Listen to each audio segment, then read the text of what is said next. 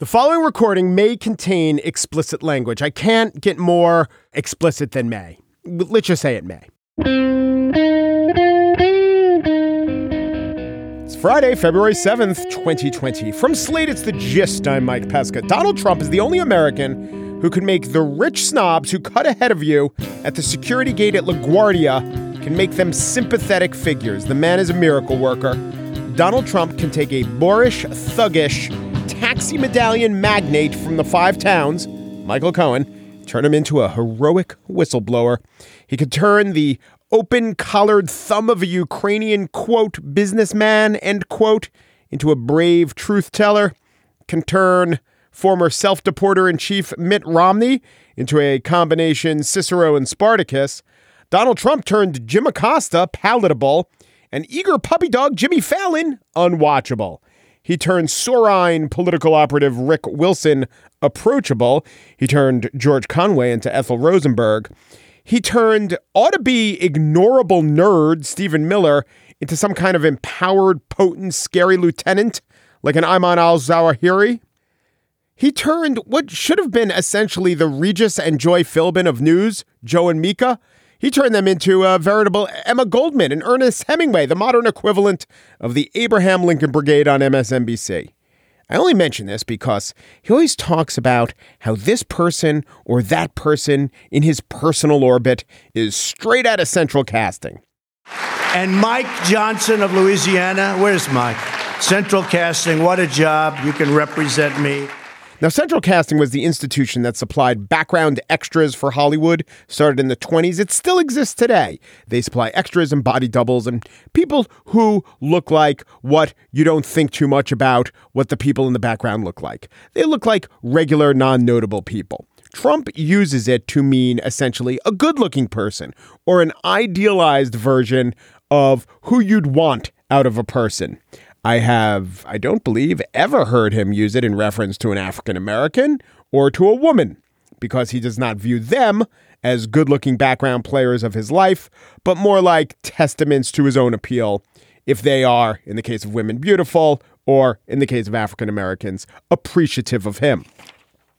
What I'm saying is that Donald Trump has both a belief in the power of central casting while not realizing that he has been responsible for casting so many theretofore identifiable types into whole new roles that they had never thought of playing, that they are now inhabiting. What an interesting agent of unwitting chaos. It's really the nicest thing I could say about the guy. On the show today, I will offer a different way of looking at Republican umbrage taking. But first, Moshe Kasher is a stand-up comedian with a past. We all have a past, it turns out. His is just more interesting than yours, definitely mine. But what he really wants to do is hear from us, the audience, and that's why his new album is all about crowd work. It is done in a really thoughtful, interesting, and above all else, funny way. Moshe Kasher, up next.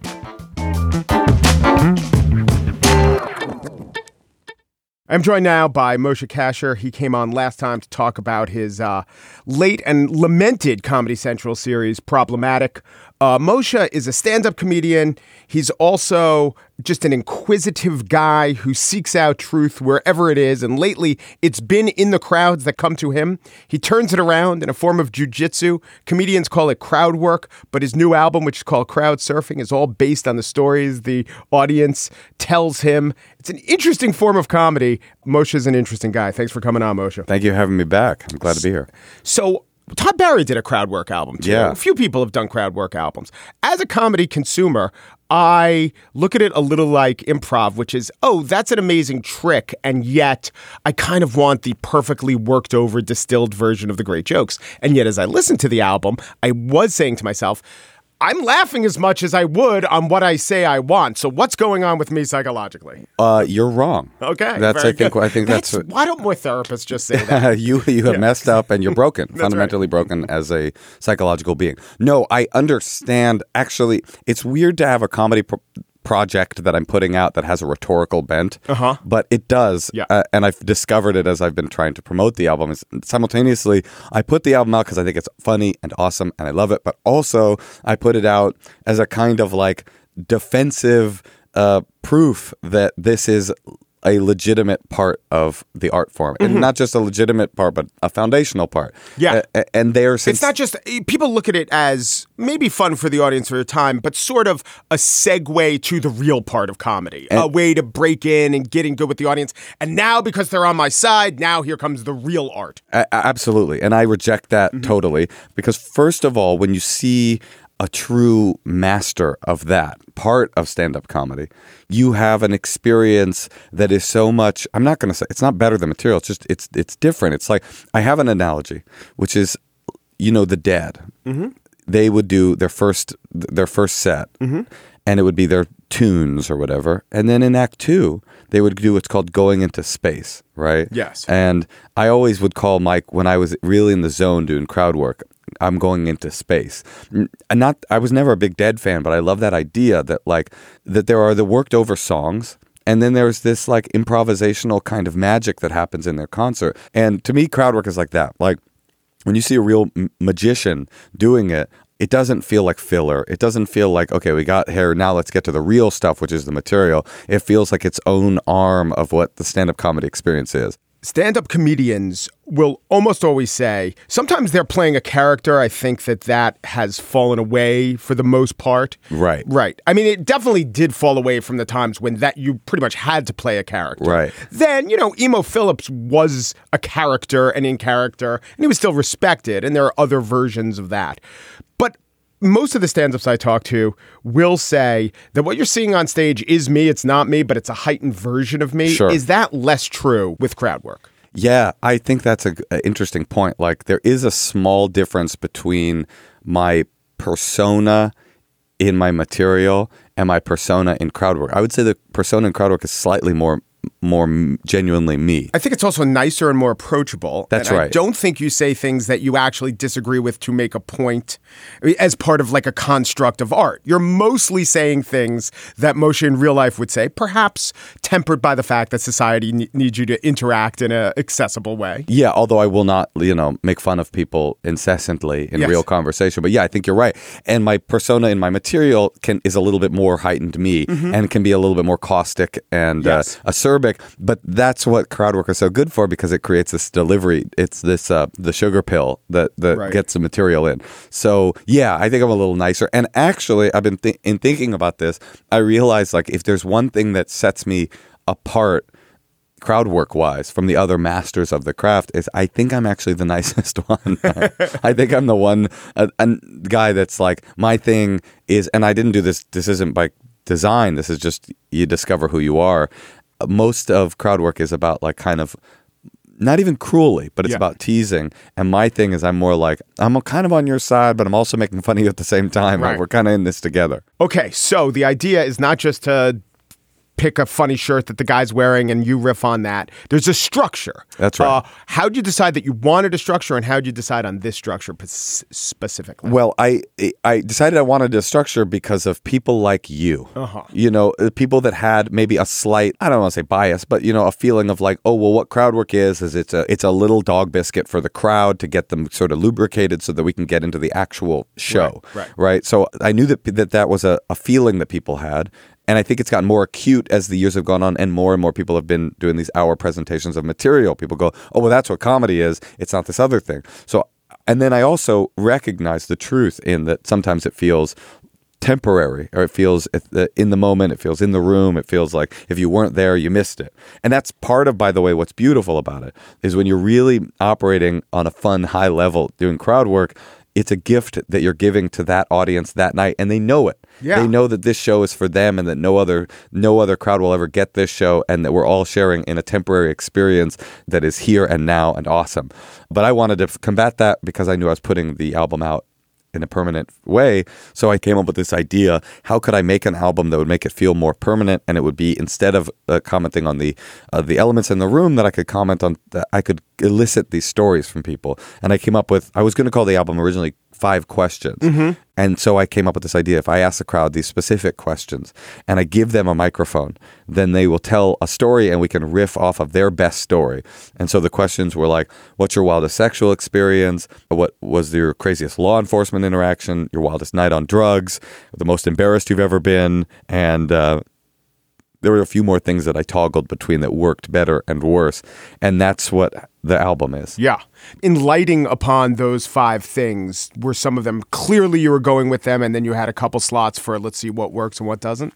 Yes. Yeah, definitely. I mean, in fact, I think one of the questions during the weekend was, is there a story that none of these questions cover that you just have to tell? And so just in case someone had some wild tale that just didn't get covered. Yeah. Do you like the kind of Q&A where it's pre-scripted? James Lipton at the end of Inside the Actors Studio would always ask, I think, the Proust questionnaire, and that maybe a version of that showed up in Vanity Fair. Anyway, it's the sort of Q&A where it is a script that the questioner goes with. Does that appeal to you? In terms of doing an album like that? Or well, what I'm saying is that this was crowd work, but it's not entirely free form. It's based on the fact that you have those 4 or 5 prompts. Right. So what's good about a prompt and what's the downside of a prompt? Well, geez, that's interesting. I mean, I think that there are already inherent prompts that happen in a normal crowd work situation, which is, right. Your classic, what do you do for a living? Yeah. There's a reason people ask that. It's because it's like, that's a go-to question that you ask everybody. But I knew. And then there were like 4 answers that everyone knows the funny thing to say about. Yeah. How do you know when you're done? Being one of them. Yeah, exactly. Right. So I think like a Proust questionnaire to me, it's a conversation elicitor, yes, rather than necessarily a story elicitor. And that's what I was trying to do. I was trying to farm stories. By the way, I already have the idea for my next album. Tell me. Crowdwork album. Yeah. Crowdsurfing Volume 2, Tell Me About Your Parents. Uh-huh. That's good. I think that would be really fun. And my hope, I've never seen that done. Crowdwork exclusively about people's parents, because we all have these like 5 or 10 crazy stories about our parents as well. Yeah. And my hope, my desperate hope, is that somehow someone will cry. Uh-huh. Now, if I could have, I've referenced it a bunch, a Nanette-esque emotional situation happening in a Crowdwork album, I feel like my work there would be done. Well, your parents are, either one of them would be the most interesting parental story I've ever heard. But both of them together, well, why don't you tell us in a nutshell who your parents were and how you grew up? So my father was Lyndon B. Johnson. That's right. And my mother was Jacqueline Onassis. Okay, mm-hmm. So nobody knows about this affair. Well, both of my parents are deaf. Well, my dad is dead, so he can hear now in heaven. All deaf people hear in heaven. I don't know if you know that. I saw that animated film. Yes, it's beautiful. Stirring, yeah. It's a beautiful, beautiful tale. But my father and my mother were deaf. They met through their mutual deafness, and they got married very quickly. My mother moved in with my father, I think, a week after meeting him, and they had an abusive dynamic that led to my mother taking us away in the night, saying she was going back for a family for a vacation to Oakland, and she never returned. Yes. And in fact, I have the calendar. I found the calendar in a box of my father's old things, it's really sad. It's B, my mom, and the boys in Oakland, and there was these X's crossing off the vacation, and then eventually the X's stopped. And when the X's stopped, that's when my life in Oakland began. Yeah. So my mother was kind of an atheist, hippie, deaf woman, feminist. Used to take us to abortion rallies when I was like 4. Anti-abortion rallies, I assume. Yeah, that's right. She was a hardcore pro-life feminist. No, pro-choice rally. That's right. At any rate, it's a very disconcerting feeling to be a very young man at a pro-choice rally. You're like, are you sure you wanted to do this? Are you sure? Right. Present company accepted. Yeah, exactly. That's the implication of an abortion rally. But my father, in the absence of his old family, delved into religiosity. He became a born-again Jew and became extremely religious. He was a Lower East Side, like beatnik painter type that Marcel Marceau, according to family legend, saw him like doing some kind of weird performance art and was like, come on the road with me. I'm going to teach you to be the mime. Holy cow. When a mime taps a deaf man. That's right. That is it. You could be the guy. He didn't go. That's the dream. Yeah. He didn't go, and he instead became really religious and actually locked up all of his paintings and all of his artwork into this, what became almost a mythological storage facility and it truly became a mythological element in our family. It's so much so that when my father died, we wanted mementos, and we would say, can we open the storage facility? And my stepmother was like, no, not yet. And then it was like a year would go by, and it's like, what about now? No, not yet.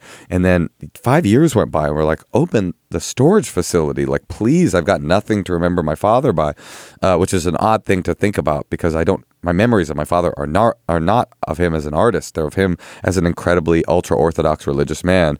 But it contained ghosts, and it contained wisps of his old life, And eventually my stepmother said that there's naked pictures in there, and there's films in there and I think it was my mother naked. And so I wanted that even more than ever, because I just find that so erotic. The erotic charge there was just get me in there. Not? Yeah. But my father remarried to a woman that was a Satmar Chassid, who the Satmar are like the largest Hasidic group outside of Chabad. Chabad are the ones that are the friendly. Those are the PR Chassids. Some would say overly friendly. You might say that. Well, they would never say that about the Satmar. Yeah. They are not overly friendly. They are, I would say, perhaps the opposite. Yes. But my father is from... They don't just reject modernity. They actively seek to, kind of create their own alternative reality. That's right. Yeah. And I always say... As a reaction to the Holocaust. It's 100% a reaction to the Holocaust. How could you not? How could you not? I empathize with their isolationism, because at the end of the Holocaust, they said, there's no hope in the regular world. There's no hope in, let's just try to save the last shards of usness. Right. And my father actually comes from a school of... It's like an oppressive utopia in a way. I always think of it as, imagine Wakanda was just in town. Yeah. They've created Wakanda, but it's in Williamsburg. Yeah. They built this invisible city. And you have to wear fur most of the time. You wear fur. Not only that, my stepmother and my father, they had Lucy and Ricky Ricardo beds. So they had the Ricky Ricardo beds. They lived in that way. They sequestered themselves off from modernity as a reaction to the Holocaust. Yes. And I have a couple of questions about that and how it created you and your project. But not only that, my family, so she was a Satmar Chassid, my stepmother, but my family actually comes from an even more hardcore version of Hasidic Judaism. My actual family in New York are not Satmar. They are Skver Chassids. They are from a place called New Square, New York, a place where famously women don't drive, right? Where 100% of the population of New Square voted for Hillary Clinton for senator. Yes. 100%, because someone said, we're voting for Hillary Clinton. They are so religious that at my bar mitzvah, the most religious situation you'll ever see in your life, where the catering was Satmar catering. The Skver people brought their own food because they didn't trust the kosher certification of the Ricky Ricardo people. Oh, amazing. So here are my questions. Yes. 1, deaf parents, crowd work, very reliant on listening and interacting quickly. Yeah. Any meaning in that? Yeah, that's interesting. All I can say about that is that my brother and I, the two hearing products of this deaf family, by the way, every single person that is related to my stepmother and all of their kids from the second marriage, deaf. Everybody's deaf. I mean, I just went to a family reunion. 60 people, deaf, everybody. My brother and I, literally the only hearing people. Both of us make our living talking in front of people. Spoken word, nothing to do with deafness. There's something there, it feels like. Yeah. What's he do? He's a rabbi. Uh-huh. And actually, also, he's one of the only religious people left in the family, which is a whole other amazing phenomena.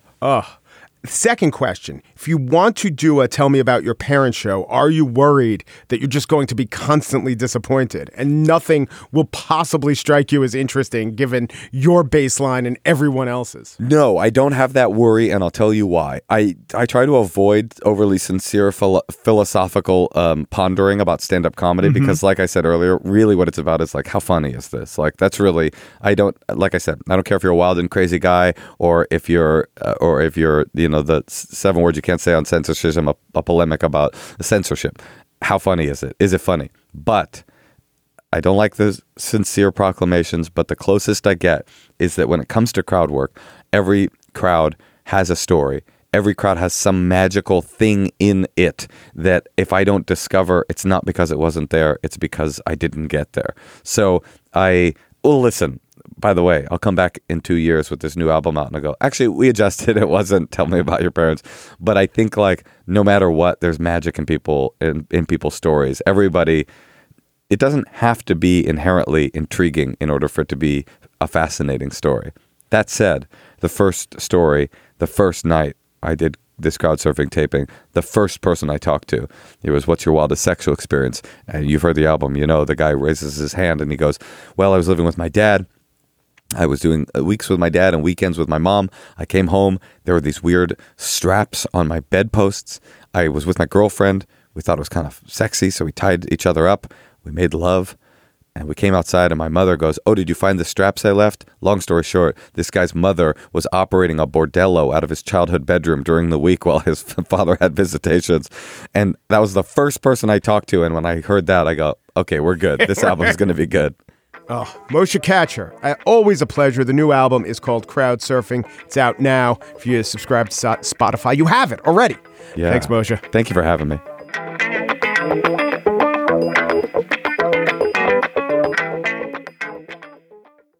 And now the spiel. Nancy Pelosi ripped Trump's State of the Union address 4 months ago tomorrow. Wait, hold on. That was Wednesday? Jeez, God. And I thought that would be added to the big list of things that I'm pretty proud of never having to talk about on the show. See also Jared Kushner's imaginary Israel peace plan and the XFL. But I can't help it. Thinking about this and blammo, I had a thought. I'd like to share it with you. When Nancy Pelosi ripped the speech and the Republicans immediately tried to weaponize it via the great umbrage machine, it was, of course, ridiculous. Republican Rep. Debbie Lesko was on Fox News. I mean, Nancy Pelosi, the Speaker of the House, I mean, that's an important position, and she's acting like a kid ripping up stuff while the president is finishing up his speech talking about God and country. I mean, what in the world is going on? Let's get back to getting things done. Sorry to jump in. We've got breaking news. There's now a new Republican resolution. Breaking news! Yes, that, of course, is the important business of the House that the sadly partisan impeachment was keeping them from doing. Right after the great ripping, the White House ripped Nancy Pelosi, saying, quote, Speaker Pelosi just ripped up one of our last surviving Tuskegee Airmen, the survival of a child born at 21 weeks, the mourning family of Rocky Jones and Kayla Mueller, a service member's reunion with his family. She ripped up a Tuskegee Airman? Just like a German in a Messerschmitt. I guess this means she also ripped up Rush Limbaugh, but perhaps in doing so created a dozen tiny mini Limbaughs, which is exactly how Sean Hannity came into being. It all seems so stupid, and the complaints seem so ridiculous, and they are ridiculous, except for this. We, as the non-stupid, are not really in a great position to judge if it is stupid. Every once in a while, a little piece of conservative caterwauling, even if contrived, does strike a chord. Couple examples. When Hillary Clinton called half of Trump's supporters people who feel that government has let them down and are desperate for change, but also noted the other half were racist, sexist, homophobic, xenophobic, Islamophobic, you name it. And she used the phrase basket of deplorables. Well, I remember a lot of people on the left or in the middle saying, oh, so what? Listen to her whole statement and it's more or less right. And she's not talking about all of Trump's supporters. She was pretty clear. But it doesn't matter, especially because the phrase struck our ear. It struck a chord. It's not by design that the Republican complaint machine is distracting us from what are the valid complaints. In fact, there's a Democratic complaint machine, too. It does that also. I mean, the reason the complaint machine exists is because there's money in it. It's a lot of people's jobs. It's their hustle. But it also has this wailing wall effect of making the wailed at seem that nothing is ever legitimate and that no one else could possibly find it legitimate. But you know what? Every once in a while, something lands. I was thinking about this when I was considering Iowa's two winners. So Pete Buttigieg, who famously said this. Mayor Buttigieg, it is time to stop worrying about what the Republicans will say. Look, Yes. if it's true that if we embrace a far left agenda, they're going to say we're a bunch of crazy socialists. If we embrace a conservative agenda, you know what they're going to do?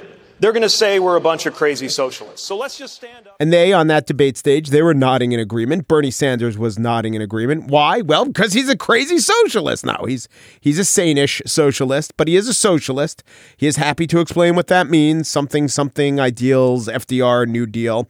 But, he is supported very actively, very vocally by the Democratic Socialists of America.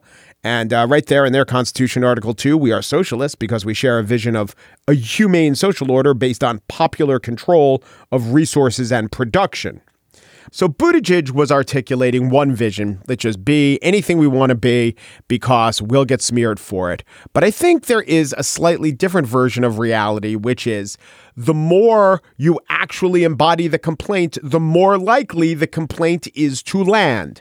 The point is that Democrats have, to some degree, lost the ability to sense what will be resonant arguments among people who don't already think like them. In other words, people they may want to win over in order to get power. So yeah, the Republicans will call Clintonomics socialism, but they'll also call socialism, and that one might strike a chord with, say, some suburban soccer moms who Democrats might want to appeal to in order to win an election. By the way, they might want to also appeal to them because they really like their support and they have policies that these suburban soccer moms would rationally prefer. That's true, too. Here's another example. Trump calls every opponent he has ever had corrupt. Just them opposing him, I guess, in his mind, makes them corrupt. Comey was corrupt. Hillary and her emails were corrupt. Uranium One was corrupt. All the dirty cops. But when he says Joe Biden's son only got a lucrative job because he was Joe Biden's son, I think that might resonate. One of the reasons is he is right about that. Now, maybe you're saying, oh, that's rich. Look who it's coming from. Daddy Trump. But listen to this clip from his grievance press conference of yesterday. But they don't think it's corrupt when a son that made no money, that got thrown out of the military, that had no money at all, is working for $3 million up front, $83,000 a month. And that's only Ukraine. Then goes to China, picks up $1.5 billion. Then goes to Romania, I hear, and many other countries. They think that's okay. Because if it is Ivanka in the audience? Is Ivanka here? Boy, my kids could make a fortune. They could make a fortune. It's corrupt.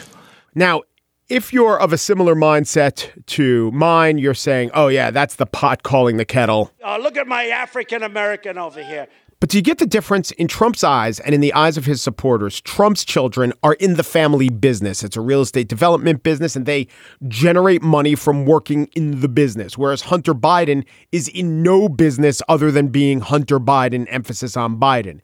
In fact, with his donations and courting of politicians, especially before he ran for office, Trump used his money to get political influence. Hunter Biden used his political influence to get money. But my overall point is this will play. It won't be dismissed just because 98.9% of the arguments coming out of the White House are dismissible. True, stipulated. There is no connection that we know of between Joe Biden and Hunter Biden getting that job. And it definitely didn't necessitate an investigation or withholding aid. But I do think it's a somewhat potent line of attack. And again, the 98.9% of the other stuff is not purposefully laying down cover so that we can't recognize, not camouflaging the 1.1% that's legitimate, but that's the effect.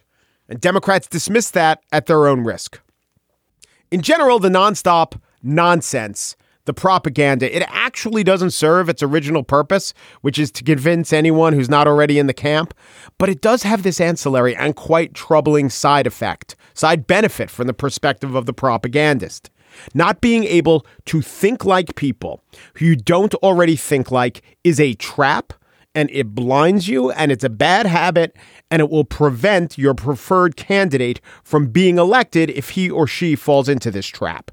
You could argue, to some extent, maybe it should prevent them if they can't think like people outside their own bubble. But you know what? That's an argument for another day, meaning another time, meaning when the stakes aren't what they are in 2020. To go back to Nancy Pelosi, I'm not saying that her ripping up a speech will influence one mind or change one vote in 9 months' time. I am saying if Democrats don't reorient their minds to conceive that similar actions might play upon voters, then a defeat of Donald Trump will be that much tougher.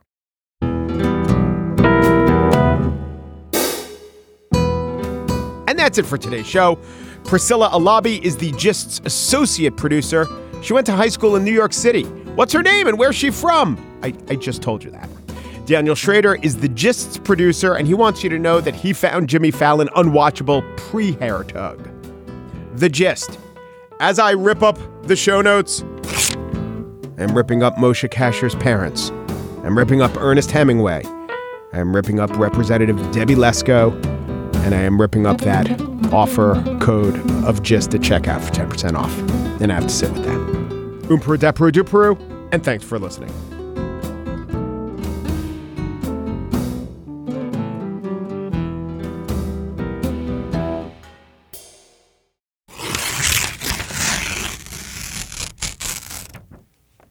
And now, hello, welcome to Rip Show.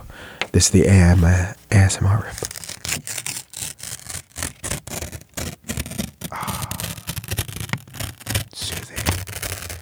As we listen to the paper rip, think about ripping yourself away from your old destructive habits, mindsets that were getting in the way of a